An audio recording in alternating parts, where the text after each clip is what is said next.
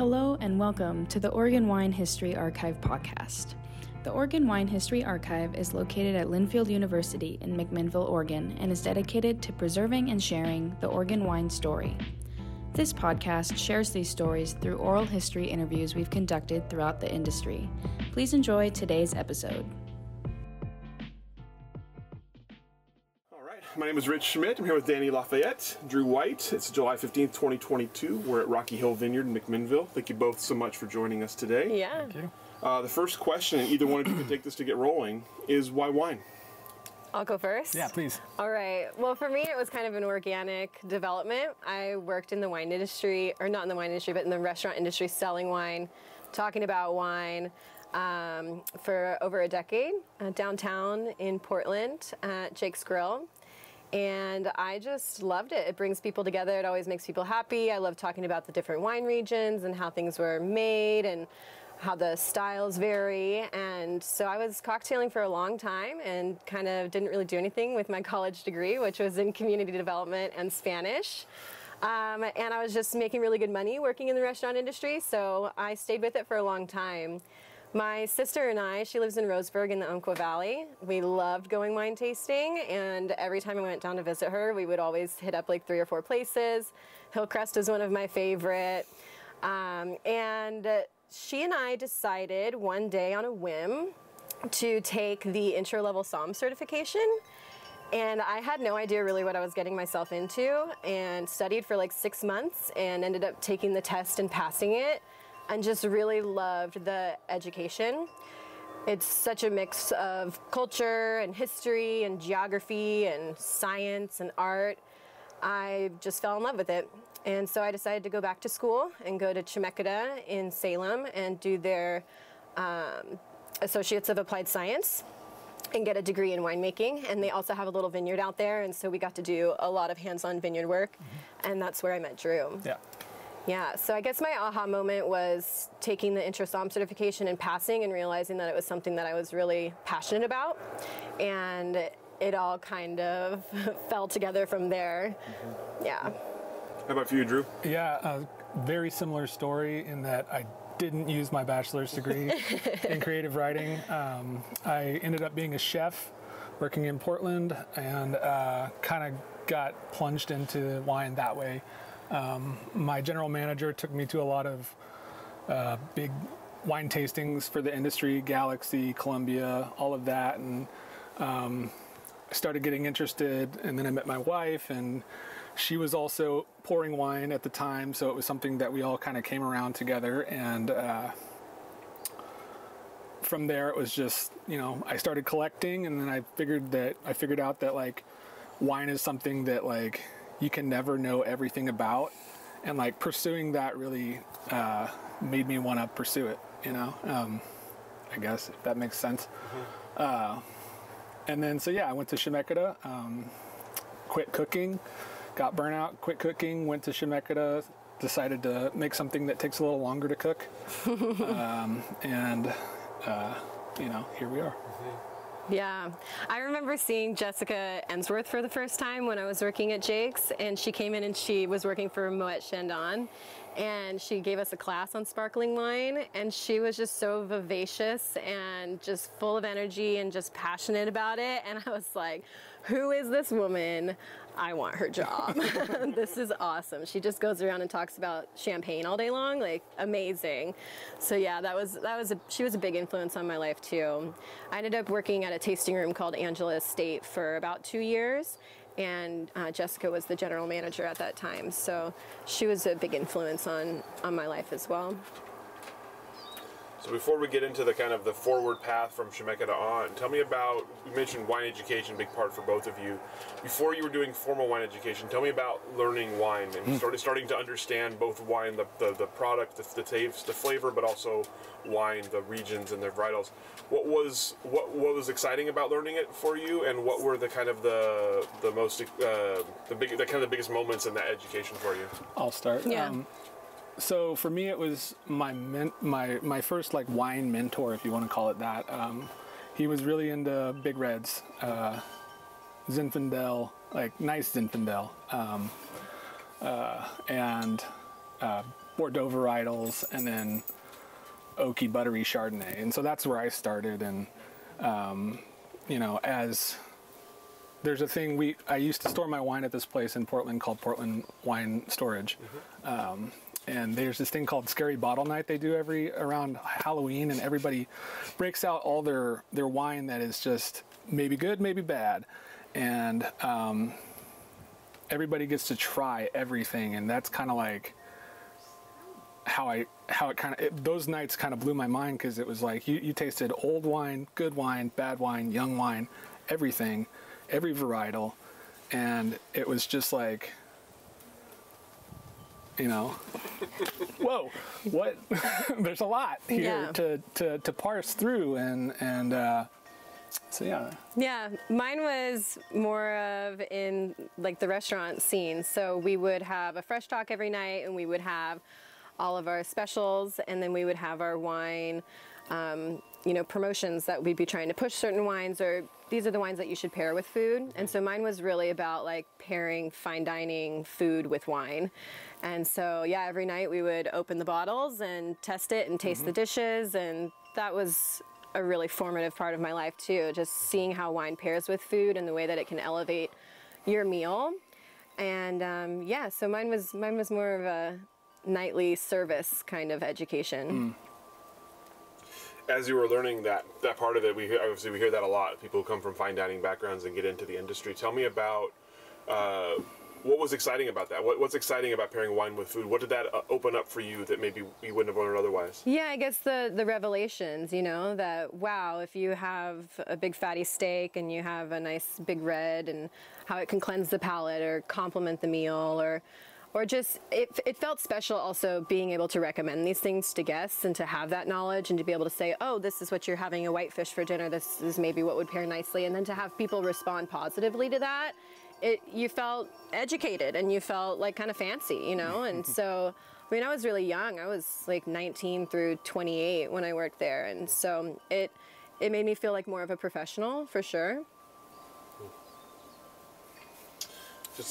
And for Drew, tell me a similar thing. Obviously, you mentioned kind of how your palate started. Tell me about how it evolved, especially as you were cooking. How did your palate evolve? Yeah, so I went from liking tannins to liking acid, basically.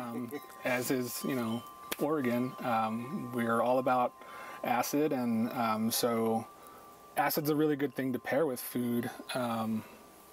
You know, when you're working with fatty meats and cheeses and things like that, like being able to offset and kind of provide contrast is a really cool way to heighten experiences for myself and for the diners. The recalibration of your palate, you know, you kind of bring it back to a center point, and then you can explore other things, and then recalibrate. It's fun. So tell me, both of you, tell me about the experience at Chemeketa, what it was like for you, what you took away from it, and I'm curious at that time in your lives, what were you sort of thinking you would do with that degree? Yeah, I'll go first. Sure. I loved my time at Chemeketa. I thought it was just beautiful out there. My professors were awesome. Yeah. Jessica Cortell and Scott Dwyer. They were amazing educators. So there was a full lab out there. We did all of the lab work. There was, I think it was like a 6-acre vineyard? I can't remember how big it was, but it was kind of a smallish vineyard, so we got to do all the hands-on vineyard work, and then yeah, just learning all about vine physiology and how to spot bugs. I mean, it was everything. It was really in depth and really inclusive. There was also tasting classes. There was like history classes. Yeah, it was really great. It was a lot packed into a 2-year program. It flew by. And I loved it, and I made some really good friends. I have some like long-term friends, not only Drew, but other people there too that are in food and beverage and beverage science. And yeah, it was a lot of fun. I really had a good time.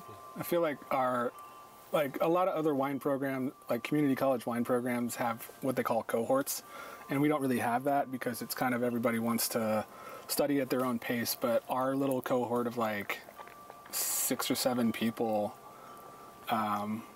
we're all doing wine. Yeah. Still. Yeah. We're all in the industry. Chelsea's in cider. Cider, yeah. But yeah, we're actually all now currently working in the industry. My goal going through the program was to be able to make my own wine. Same. Yeah. You know, I knew that right out of the gate. That's what I wanted to do. Yeah. Why? What prompted you to want to make wine? I love creating things. I'm a creative nature person. I like to do macrame. I like to work with my hands. I've always been connected with nature. I grew up in Southern Oregon. We went camping a lot. I mean, I lived on a little farm when I was a kid, so I've always been connected to nature, and that's why when we had this opportunity to do the vineyard thing, it was like, oh, hell yeah, we're doing that, you know? But yeah, go ahead. What was the question? Oh, why? That's okay. What made you know you wanted to make wine? When you cook for a living, you make food for X amount of people every night, and it's an instant thing. Like, you make the food, it goes to the table, they experience it immediately, and if it's good, if they like it, and you did a good job, then it's a positive thing all around. And so I wanted to do that on a longer scale. I wanted to make something that takes a little bit longer, that I can really think about, that I can focus a lot of energy and brain space on, and just kind of see how that affects what I think about what I'm doing, and, you know, how the people who are drinking it feel about what I'm doing too, you know. I really love wine because it's multisensory, right? Like, and it's just so hands-on. So during harvest, I mean, it's beautiful colors, it's beautiful smells, it's beautiful flavors, and you never really know what's gonna happen. Like, you try your hardest to quote unquote like control what's happening, but really it's just gonna go in the direction that it wants to go. And so we're just trying to guide it in the right direction. Gentle pushes in the right direction. Put out some fires occasionally, you know, but yeah, it's just such a beautiful end product, right? Like, it's so multisensory. You've got beautiful color, you can smell it, you can taste it, and it also makes you feel good, you know? It's a wonderful thing to be able to create, and just makes us really happy. Yeah. So coming out of the program, then, tell me about your kind of first step into the industry after that. Start with you, Danie. What was the first thing you did after? So the first thing I did was apply for a harvest position, and there's a renowned winery called Antica Terra, and Drew and I actually both applied to make wine there for them for the harvest. And yeah, so I went directly into that. We graduated in June, and then that next harvest was our first one. What year? 2018. Yeah. Yes. 2018. So yeah, that was my first goal, was to get a harvest under my belt. I had done a harvest while I was in school at Edgefield and met some really great people there. But yeah, the first goal was to get a harvest under my belt in a commercial winery. Tell me about that experience. It was magical. I loved it. It was so much hard work, though. It was insane. I mean, it was 16-hour days every day. For 2 months. Yeah. It was, but what we learned there was really formative as well. Just the attention to detail, so much sorting, you know, only the best things go into the fermenter, really gentle handling and gentle nudges in the right direction without trying to be overbearing. For me, I did a harvest during school at Trisatum. So we get, the cool thing about that program is we get school credit for doing a harvest. We get paid and we get school credit. So after that, I worked with Danie at Antica Terra, and yeah, Maggie and Trevor are incredible educators on how to make wine. They're both insanely intuitive and intelligent. And anything you want to know, they freely share. It was just, I think it's made the biggest impression on me and how I make my wine that I've ever had for anything that I've ever made. Was working hard. I'd worked 2 harvests there. Yeah. So Super influential, right? Yeah. Yeah, super influential. Harvest was winding down and Drew and I were racking barrels of Chardonnay. And by the way, their wines are amazing. I don't know if you've had them, but they're like, blow your mind, just like ethereal, delicious, amazing wines. And we're sitting there racking barrels and we're like, so what are we gonna do after this, you know? And Drew's like, we should make Chardonnay. And I was like, yes, we're gonna do that. And we did. And it was just scrapping all of our money together and really, really low budget, like just trying to make it work. Just started with 2 barrels. Yeah, trying to make Maggie Harrison wines on not Maggie Harrison. On like student budgets, right? It's a noble goal. Yeah, they turned out really good. I mean, I'm not going to say they're as good as Antiquitera, but they're really nice. They're good. We love them. Yeah, we do. We do. So yeah, it was great. We bought a couple of French oak barrels and found a space to do it in, and tried to make it the way that Maggie makes it. Mm-hmm. Before we talk, I'm curious about a couple things from that, but what was the experience like being in charge after making wine for other people, being harvest intern? What was it like being the ones making the decisions? I thought it was terrifying, but also really fun. Yeah. And we knew the style that we were on the same page, right? For the most part. I mean, we really were trying to achieve the same goal. So there wasn't a lot of like disagreements about how to do it. The great thing about us as a partnership is that we don't just have to rely on ourselves to problem solve. We can talk through it with each other. Yeah, and we have a lot of mentors too, like Michael Lundeen at Walnut City Wineworks. That's where we make the wine, and he has been integral to our success. Yeah, for sure. Yeah. Thank you, Michael. Seriously. Yeah, and I currently work at Wine by Joe and Dobbes Family Estate. I'm the lab tech there, so we're pretty well-rounded as well. Drew's working at Walnut City right now in the cellar, and so we have lab experience, cellar experience, harvest experience, managerial experience. So yeah, I feel, and we're bringing this vineyard back to life too. So I feel like we've really got the thumb on the pulse of all areas of the industry. Working on marketing. It's the hardest part. Yeah. We spent more time designing a label for our wine than we did on our wine. It took 2 years. Yeah. We're happy with the product. So. Very. When you decided to start making Chardonnay, were you thinking commercial right away, or was it just something you wanted to make to see what would happen? Definitely wanted to sell it. Mm-hmm. Yeah. We're trying to get to a point where we can do this full time.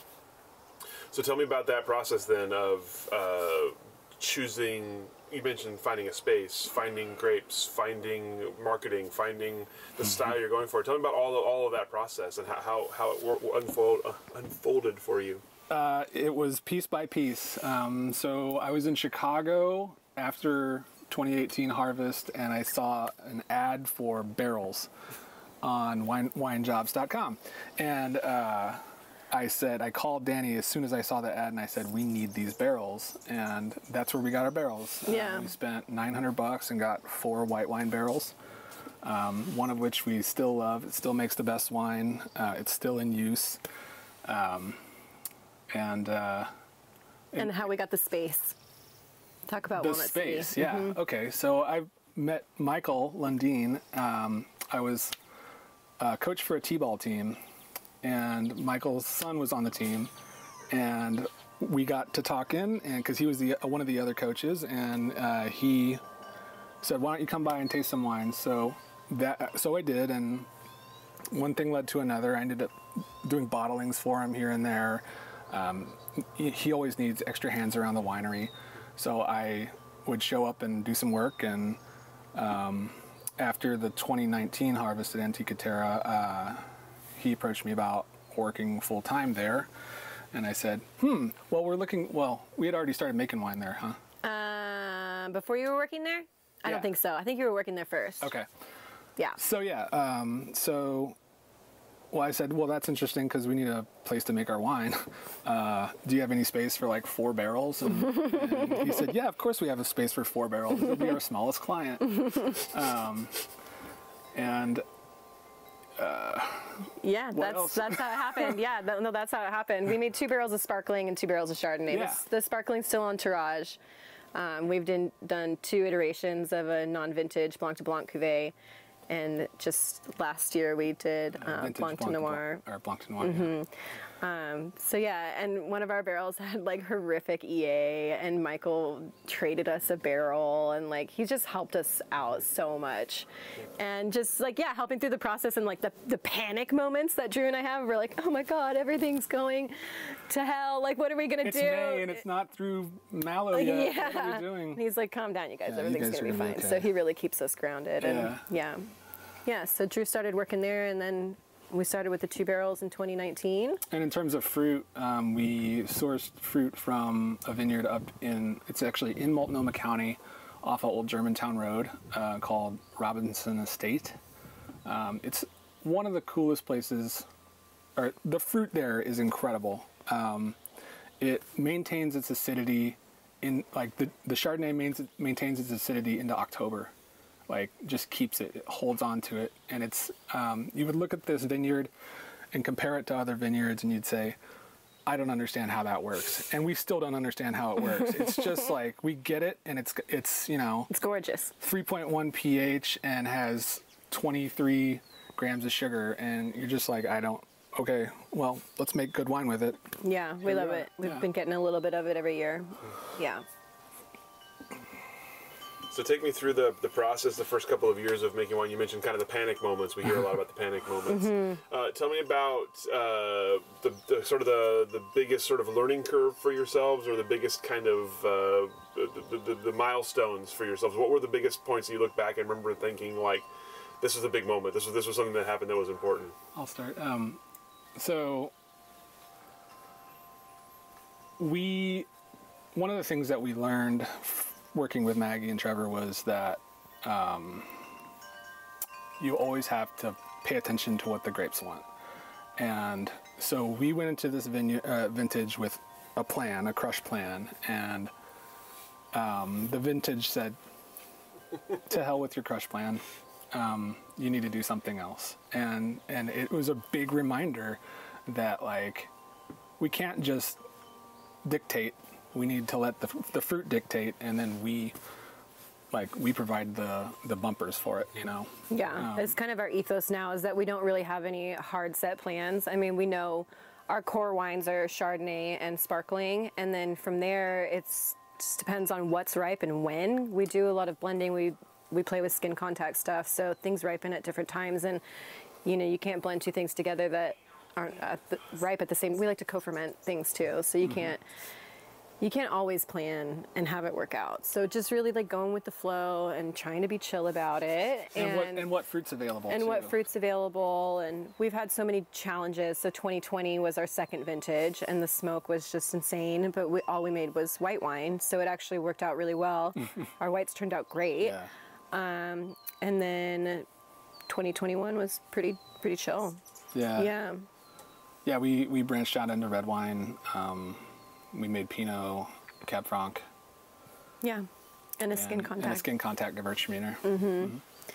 Yeah, so I think, to Drew's point, like, what was a major moment was that, you're going to panic, but there's always something that you can do. You just need to step back, see what the solution is, and that not having a hard set plan is best for us. I mean, I know a lot of like really huge wineries, they have case counts to meet and things like that, but that's what's so great about being so small is we don't have that, and we can experiment and we can make the things that we want to make. Yeah. I think one of my moments was I literally spent like my last like $50 on sulfur tabs, and I was like, okay, I'm doing this, like all in. Those barrels need to be sulfured. I don't care. I drove for Postmates for like 2 years, just trying to make extra money to like cover everything, and taking the step down from being in the service industry and going into a base level position at a winery was a really big financial hit, and it scared me a lot. But it was never really a question to not do it. Right. We just did what we had to do to make the wine. Yep. Well, tell me about I want to talk about the day jobs a little bit before I'll go back. I have many more questions about your brand, but tell me about working at Wine by Joe. Obviously, as you mentioned, it's a big place. Yeah. A lot going on there. So tell me about your role there. I love it. I love my job. Yeah, I love my job, and everyone's so supportive. Like, everyone that I work with is just super proud of us and and just really supportive. I mean, I've sold a lot of wine to coworkers, you know, and I get a lot of feedback. And so that's another big thing, is being able to bounce ideas off of people. My lab manager, Brad Winter, has been instrumental in our panic moments and helping us figure things out and calm down and find solutions if a fermentation's going south, you know. So he's a voice of reason. He is a voice of calm and reason. So I love my job. I've grown quite a bit there. I've learned a lot. So we have the Wine by Joe side, which is like the really large scale production, and then we have the Dobbes family estate, where most things are done in barrel and more DTC, like through the tasting room. And then we're the lab for both sides. So we like to call ourselves Switzerland. We hold no, precedent over either one. We try to remain loyal to both equally. But yeah, so I get to see, stabilization processes on a large scale or versus like a smaller scale. So they have different protocols in each of the wineries, and so it's a nice blend. I mean, I've really just learned a lot about large production and small. So it's just been really valuable to my knowledge. And yeah, I've recently become their sustainability coordinator as well. So I got us life certified for last year, and I'm maintaining that certification for us. So I've kind of stepped into a little bit bigger of a role of tracking all of our greenhouse gas emissions and water usage and electricity and all the stuff that you have to report on for live. It's really cool. Yeah, love it. And Drew, tell me about your work at Walnut City. So I wear a lot of hats there. We're a small custom crush facility. Our two biggest clients, one of them is Michael Lundin's, the general manager / winemaker's personal brand called Lundin. He focuses on Pinot mostly and sparkling wine. So we make sparkling wine the whole way through in-house by hand. We don't have machines that do anything for us. We are the machines. And then also I am the viticulturist for the vineyard side. So I've spent the last 2 months out in vineyards getting sunburned and looking at leaves and clusters. And I also drive a tractor. I do sales. I just demolished the tasting room because we're renovating the tasting room, so I do construction as well. It's something where I love it because I never know what I'm going to do when I go in the next day. I mean, I kind of have an idea, but it's such a varied course or scope of work that it's just like I go in and I do something and it's probably going to be cool. But yeah, we make $18 Pinot, we make $80 Pinot, we make $20 sparkling, we make $150 sparkling, and so just seeing the levels of quality and like the decision-making process on those things is really helpful for me as a winemaker, and just as it's healthy for me as a person, Does that make any sense? Totally. Okay. It does. So we talked earlier about kind of how the brand started. Tell me about coming up with sort of the name and the look of what you were going for. You mentioned that was harder even than the wines themselves. So we went through many different ideas. Yeah. And it's like we'd love it for like a week and then be like, oh, God, I hate that. Like, no, I hate it. Why did we even think of that? But yeah, we started with like, why don't we just call it Lafayette and White Cellars? Yeah. And then your friend was like, well, that sounds like a law firm. Yeah. And so we looked at all these different names and all these different ideas, and we just came back to Lafayette and White Cellars. Yeah. Well, we figured we needed a brand. Yeah. We needed a logo. And then you need brands underneath, right? Like that's the structure, right? We didn't know. So it took us a while to be like, okay, Lafayette and White Cellars is like the company, and then we're gonna make brands underneath that. Yeah. And I love dinosaurs, and I don't know, I was on a dinosaur kick, and I was just looking up different like images. I really wanted to go with something that looked natural, like nature, and like a beautiful landscape. We were into like the stars, the landscapes, the trees, the soil, horizons. We wanted to do something about terroir and land. And was it you that said something about the Eocene and the rocks? What was it? Well, the Eocene era is when the bedrock of Oregon was formed. So then I was like, oh, Google search Eocene, and I found this beautiful image of Eocene flora and fauna. And so we're like, that's a really cool story, because grapevines, you know, they grow their roots super deep down into the ground. They hit bedrock. Bedrock is parent material. It's what the soil is comprised of. And it's what makes Oregon wine different from Washington wine, California wine. Yeah. Aside from climate, but like. Well, yeah, climate too. Yeah.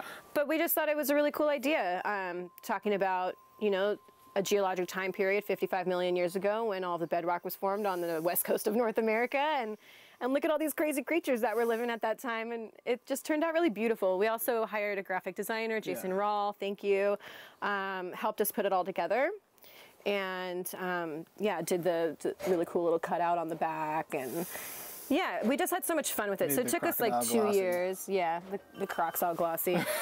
we were like, oh, we get to design. Like, how cool are we going to make it, you know? And that was a lot of fun.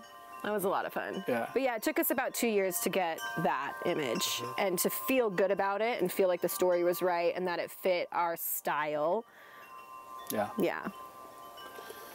And then we have another sub-label called Echo. And this was an idea we came up with last year, where we take, last year we took 1 ton of fruit. We co-fermented it. It was 75% Gewürztraminer, 25% Pinot Noir. Co-fermented it on the skins for 4 days, and then pressed it off. And then at about, what was it, like? 1 brick. 1 brick. Yeah. We took half of it out and bottled it as pet nat, and just straight, like, we ran it through a cold stable or a heat exchanger to chill it, pause fermentation, bottled it while it was cold, put it out in the sun, and so there's 2 different wines from the same juice. So you can experience, because like a lot of times you have a wine and you're like, this is it, you know, and this kind of makes us think about how like wines can be different things from the same fruit, you know. Yeah, so, the effervescence versus the still portion, and they're the same voice, so they're just different points in time. One's captured earlier and the other one continues on. So we did start another brand called Echo, and we're going to do that every year too. Do a pet nat and still version of a wine. And they're all like unfined, unfiltered, natural wines. So we want to keep that going as well. Yeah. Just do like funky combinations of varietals, super aromatic. Yeah. Yeah. So you talked earlier about the marketing and selling and such being the hardest part. We've heard that many times. So tell me about, you have a bottle, you have a wine in a bottle that has your name on it. Tell me about getting that out into people's hands and what have been the challenges and the successes so far. Part of the great thing about us being from the restaurant industry is that we know a lot of people in the restaurant industry. It's been a help. I've got chefs that I know all over the country, and she's got bartenders that she knows all over the country, and so that's been a real big help in terms of getting our wine out to the public. The hardest thing to do is to get a glass pour. Yeah. And we've been fortunate to have our friends put us on. Yeah. So we're in a lot of really cool spots, and we love our restaurant side. Finding the time to do it. We have full-time jobs. Drew's got a family. Yeah. And we're also doing the vineyard, and we're doing everything else. And so finding the time to, you know, quote unquote, knock on doors, but just to go out and reach out to everyone, introduce yourself to everyone, pour for everyone, respond to emails from everyone. And another big challenge too is like the software that you need. So in grocery stores, they use a program called FinTech, and that was kind of confusing to set up. And then, using QuickBooks. I mean, it's been a pretty steep learning curve. All the permits that you have to have. We're starting to do events now and how to be compliant with OLCC and all of that. Yeah.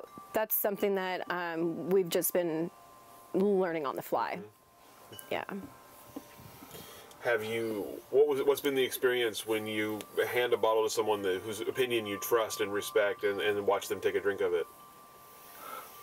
Hopeful terror. Yeah, hopeful terror. That's really good. We've had nothing but great responses from people too, and strangers and friends alike. One of our core values is to not put anything out that we're not proud of. So if it's faulted in any way or we're not happy with it, I don't want to be in that position, right? Like, I don't want to be in the position where I feel uncomfortable serving someone my wine because I put out a shoddy product. Like, that's just not going to happen. So we stand behind everything that we put in the bottle. Exactly.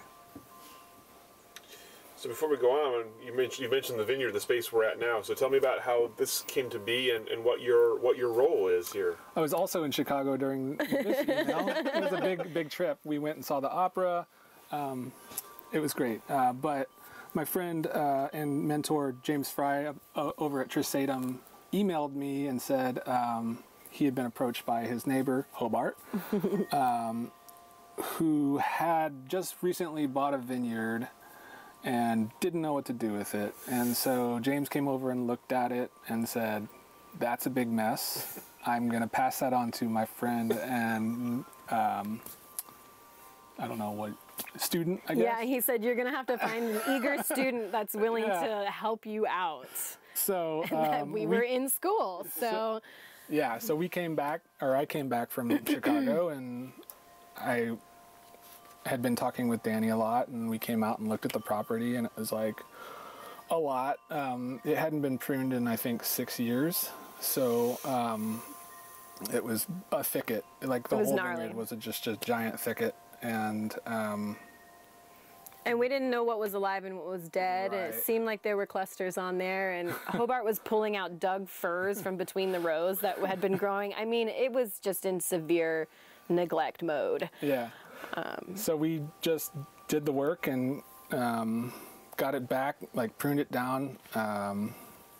Luckily, the second year we had some help with some professionals, some friends of mine who do vineyard work, and we're like nursing the soil back to health, adjusting the pH, providing the nutrients it needs, and every year our crop has gotten bigger. So yeah, it took us like 3 months to rip all that, to prune it and rip all of it out, and we were doing it in the snow. Yeah. I mean, it was insane. We were way too eager to do that. I don't know why we did that, but it's been really nice to see the vines kind of balance out a little bit more. We still have some like really vigorous portions.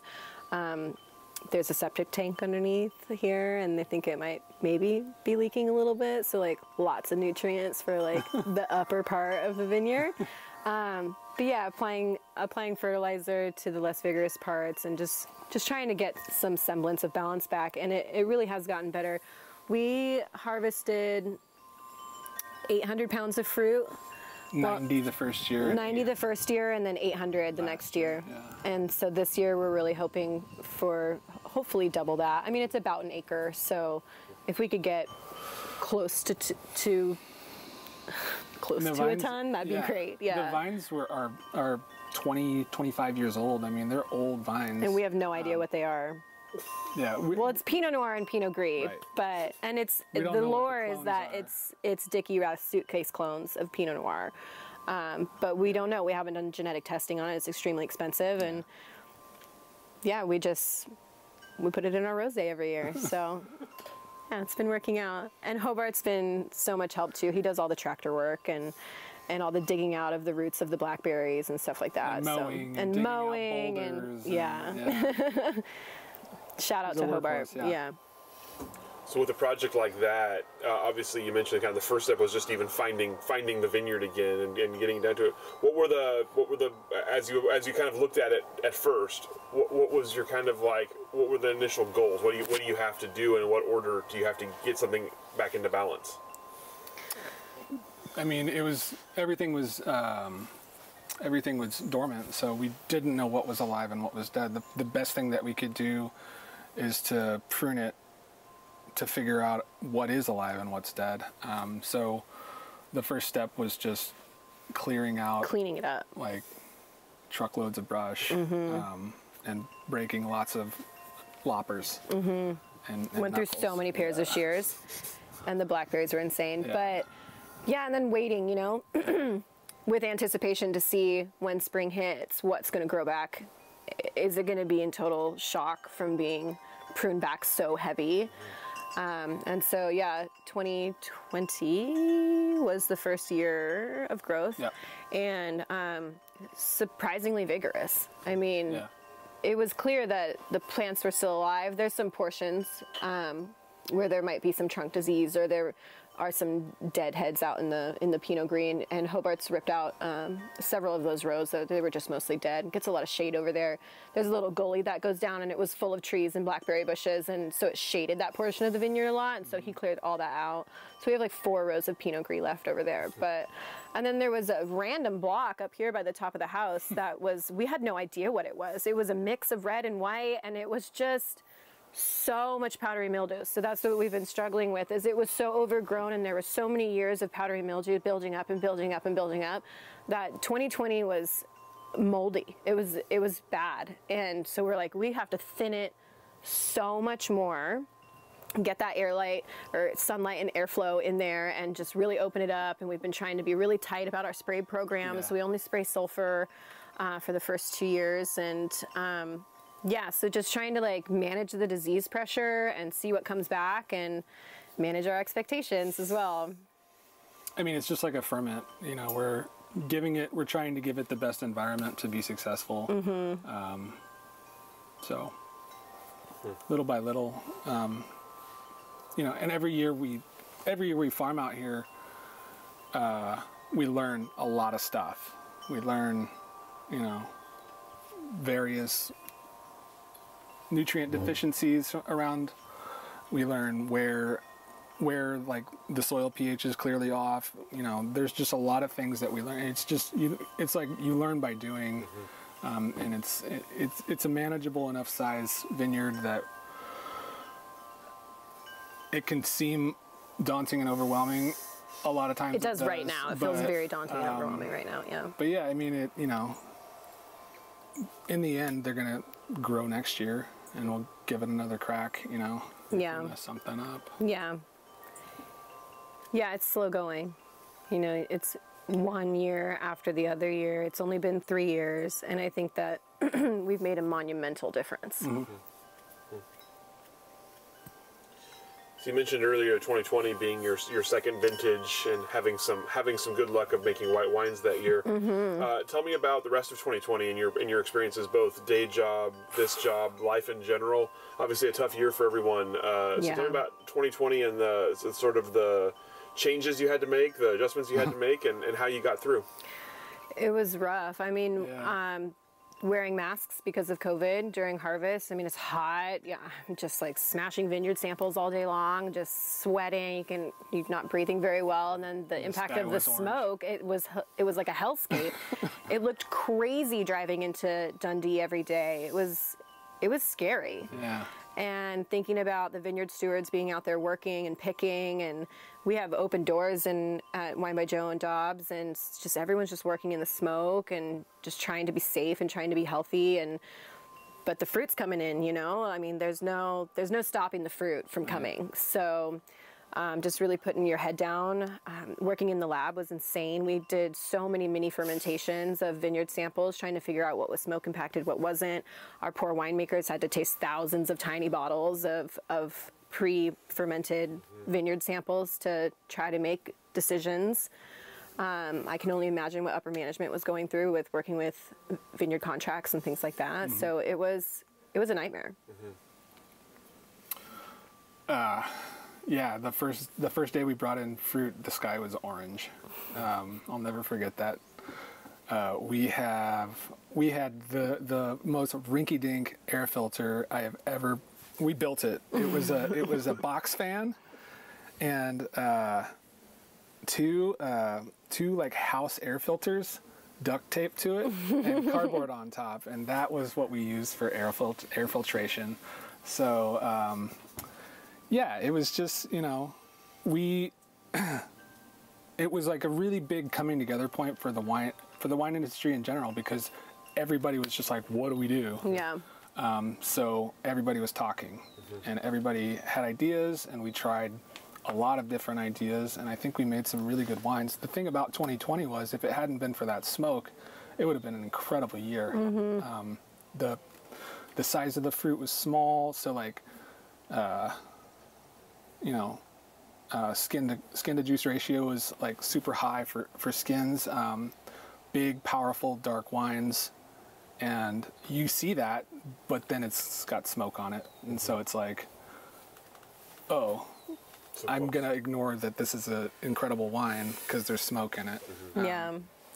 I'll say also, though, that the people that did make wine and did release it to the public, they've made a good product, and that people shouldn't discount 2020 as a vintage. I agree. Because the people that did release wines, they treated it correctly. They weren't as impacted, and they made a good product. So don't be afraid of buying 2020. Yeah. Our little program, our Chardonnay, like, so we only made white wine. So our Chardonnay, our early pick Chardonnay that we use for sparkling wine, perfect. Yeah. Our late pick that we use for still wine, stalled out. Inexplicably, we tried everything. We tried to restart it. We tried to feed it, you know, everything that you can try. It stalled out with like 4 grams of sugar. So, Good thing it had a high acid. Yeah. Because it actually is. Because it's from that site. It's nicely balanced.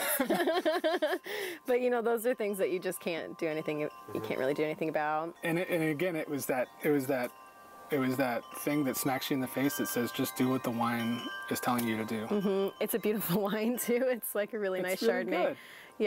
Yeah. So it's not, but no smoke. You know, no smoke. We did pick, and it was a little bit smoky on the Chardonnay vineyard at the Robertson Estate. I remember the picture that you sent me the morning that they picked, and it was like our bin, and it was all hazy, and I was just like, oh God, get it out of there, get it to the winery. But yeah, no smoke impact on the whites. The whites were pretty nice. Yeah. So when we make wine, we usually, when we make Chardonnay at least, we foot tread it, and in a non-smoky year we foot tread it, and we bucket it straight into barrels out of the press. 2020, we did not foot tread it. We just pressed it and we let it settle. And we settled it first. You know, that's the difference that we had to make on the fly for the grapes that we got. Yeah. Roll with the punches. On that note, you talked about kind of making what you can each year, and the grapes you can find, and et cetera. So tell me, as the brand develops and has developed and will develop, what are you doing differently already, and what do you kind of have designs on doing in the future? What we're doing differently right now is experimenting with more skin contact stuff, and a lot of times, like, we take the scraps. Like, we'll take like a ton here, a ton there. You know, that's considered not a large portion of grapes, so some people will have some things left over. Yeah. So we're always looking for those little bits and pieces, and doing smaller ferments of things that we want to experiment with. So we really value creativity and experimentation, and so that's always going to be different. There's always going to be something kind of new and interesting that we're working on. But we'll always have the core wines as well, like the Rosé, the Riesling, and the Chardonnay. Next year we're going to be releasing our sparkling wine. Probably. We might wait one more year. We're going to taste it. It's been on tirage for 2, so next year would be year 3. So sparkling wine's going to be coming out, which we're really excited about. We love making sparkling wine. So that's going to be a larger portion of our case count going forward for what's being released. And yeah, just like slow growth. We're not trying to ramp up really quickly, but it's been nice. We've got our wines in a couple of wine shops and several bars and restaurants, and we're feeling good about the sales and just getting our name out there and trying to build the brand slowly but surely. Yeah. Anything else? Maybe you're like, is there something you either a style or a varietal or anything that you're just like really hoping to work with in the future? Ask a winemaker what they want to make, and they'll just start listing varietals, right? I want an amphora, and I want to do skin contact in it. Vermentino. Yeah.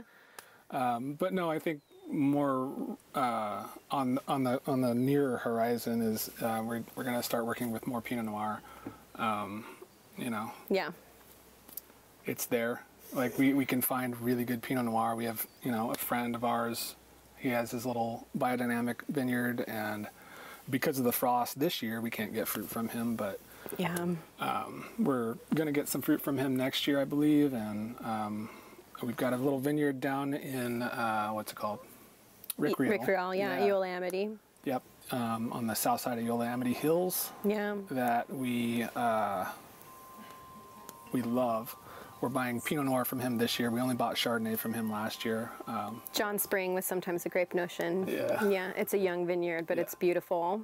And he's got a north-facing Pinot block that we really want for Blanc de Noir. Yeah. So we're looking forward to that. Yeah. Yeah. North-facing Pinot. That's an incredible concept.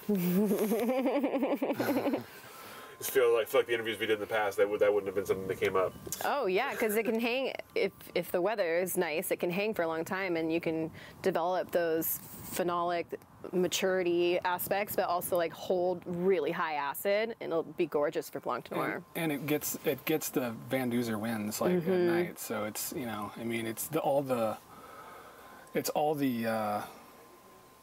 you know, the advantages of having west side Eola Amity fruit, but it's 10 degrees cooler. Yeah, yeah. What about in the sort of the day job part of your things for you? Do you have sort of goals in mind for where that will take you? Oh man, I just want to like stay where I'm at right now with my day job. I'm really happy with it. I've grown quite a bit in the 3 years that I've been there, so I think I'm at a really pleasant point with responsibility and duties and things like that. So yeah, I'm really happy where I am with my day job right now, and I'm not driving for Postmates anymore, so I'm really happy about that. Yeah. For my day job, the gentlemen who own Walnut City Wineworks are trying to retire. So it's getting, I don't know if I'm allowed to even talk about this, but it's getting bought by Michael Lundin for better or for worse in a various capacity. So I'm going to work for him as the man of many hats, and we have a really strong team, and I think we make really good wine. So I'm pretty happy where I'm at too, and I get paid to make my own wine. Yeah, that's nice. Which is like, I didn't think I'd be there yet. So I'm curious about, as you mentioned both coming into wine after by production in a different way. Tell me about your sort of initial impressions of Oregon wine and of the Oregon wine industry, and what has changed in the industry since you've been a part of it. The only thing I knew about Oregon wine, I didn't know anything. I didn't even know Oregon made wine when I moved out here. I moved out in 2008 from Kansas City. And I was like, oh, there's a wine industry here, huh? And so the only thing I knew about it was Pinot Noir. And I think it's a lot more than that now. I think sparkling, you know, everybody's been talking about sparkling for a long time. And I think it's starting to get some national recognition and worldwide recognition there. I think that climate change is affecting what we can grow. You know, where are we going to be in 10 years? How is Pinot Noir going to be in 10 years? It's going to be hot. Yeah, it's going to be a lot different. Hot. Yeah. So we've got to make changes. Yeah. I always thought that Oregon had a really good reputation and for their wine, and also varied climates, you know, so there's like the warmer climate down south and the cooler climate up north, and so like that was my impression, was that it was high end wine, and that we could make a lot of different styles. I don't really think that that's changed, except for the fact that I think we're just a little more prominent on people's tongues when they're talking about wine. Oregon's is coming up more often, so I think just the notoriety, we've gained a little bit more popularity, and kind of coming up in the market a little bit more. Yeah. Yeah, I really just wish Riesling would just have a moment, you know? Like, come on, Oregon Riesling. That's what I hope for. I want Riesling to have a moment here, because I love it. Yeah. Yeah. And the gorge too. I mean, the gorge is my favorite place to visit. Yeah, really diverse microclimates, yeah. and a lot of cool stuff coming out of the gorge, for sure. Well, don't give up on Riesling. I mean, no one thought Oregon Chardonnay was going to have a moment that long ago. I know. It could happen. I'm hanging in there. On that, what do you think is coming next for Oregon wine? Sparkling's going to be huge. Yeah. Isn't it already? It's going to blow up. I mean, Hopefully. yeah. Hopefully next August, right? Yes, when we were released. Yeah. Yeah, sparkling, but also I think Chenin Blanc is right around the corner. Vermentino could be having a moment. Oh my. Troon makes an amazing Vermentino. Yeah. Yep. Yeah, whites, Oregon whites, have a moment. Yeah. You mentioned climate change, obviously a topic we talk about a lot in this work. What do you see changing besides sort of Pinot? What else? What are the effects from climate change, and what are you thinking about for your own brand in terms of sort of future-proofing it? Higher elevation. Higher elevation. Yeah. Danie introduced Michael, my boss, to Mr. Bob Leon. Yep, Dr. Bob Leon. He was a regular of mine at Jake's Grill, and he's got a nice house up on a hill in the Chehalem Mountains and wanted to plant a little vineyard. Bald Peak. Bald Peak. So they have planted, I think, 4.5 acres at 1,400 feet. Yeah, get them up there. With the idea of it being a sparkling wine vineyard, so it's got Pinot Noir, Pinot Meunier, and Chardonnay planted there. That's one of the things that we're doing. We've got a little bit of that fruit allotted to us whenever the fruit comes online. But plants just went in the ground this year, so. Yeah. Also just being open to working with like thicker skin varietals. You know, who knows what they're going to be growing in the southern Willamette Valley in the next 10, 20 years. Right. So just being open to trying new things. Yeah, trying new varietals. I really want to make, what's the name of that thing that we made, or that white wine that we made at Antica Terra? Oh, Marsan Roussan? Yeah. Yeah, that'd be really nice. Make Roussan. Yeah. We want to make everything. We have to like reel it in sometimes. Yeah. Fair for that before. Yeah. With the kind of the long term for Lafayette and White Cellars, do you have goals in mind for size, for distribution, for anything like? What are you kind of thinking as you look ahead for it? We've always wanted our own space. That's for sure. It's a slow growing, trying to do it organically kind of a process. So I kind of tend to have blinders on when it comes to thinking about 5 or 10 years out. I'm really just focused on getting what I need to get done in the moment, because there's a lot, especially just for 2 people to do. So I try not to worry too much about the future, but I mean, of course we want our own production space. I'd love to be my own boss. I would love to just work with Drew and make the wines and not have to have like 5 jobs, but it seems a little far out right now. So yeah, we're just gonna focus on making the best wine that we can every year and growing the brand until it gets to the point where we can make that move. Yeah, unfortunately, because of our small size, we don't carry as much cachet as larger wineries, or we don't carry as much like weight. So when we talk to a vineyard and we say, oh, we want like 1 ton, they're like, okay. Yeah. I'm going to sell that ton to somebody who's going to pay me for the whole lot. Who's going to buy all the tons? Yeah. Not a lot of buying power. Yeah. So we just need to, like, I'm not focused on how big we want to get. I'm focused on how good our wines can be. I'd probably say around 5,000 cases max. Like. Yeah. Yeah. If I had to put out a number. Yeah. Yeah, but we make like 500 right now, so. 10x, right? 10x sounds scary. Yeah, but eventually, yeah, definitely like to be paying ourselves at some point. That'd be nice. Yeah. Yeah. Always a big step. Yeah. Oof.